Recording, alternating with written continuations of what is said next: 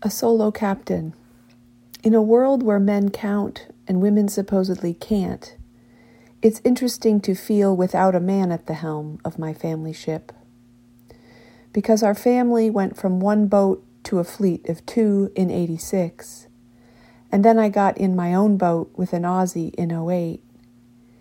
But eventually I docked our vessel and walked back up the plank.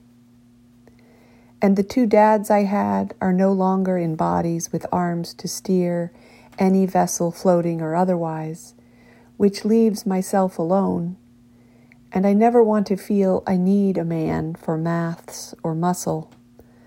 But I do notice the difference not having any, ahead or beside me.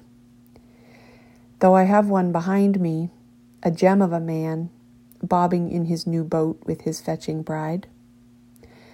But alone I float, for now, and that may change, but if it doesn't, I'm standing at the helm, looking to the wide horizon with my telescope, and marking my course to traverse the choppy waters as a solo captain of my crew of 1.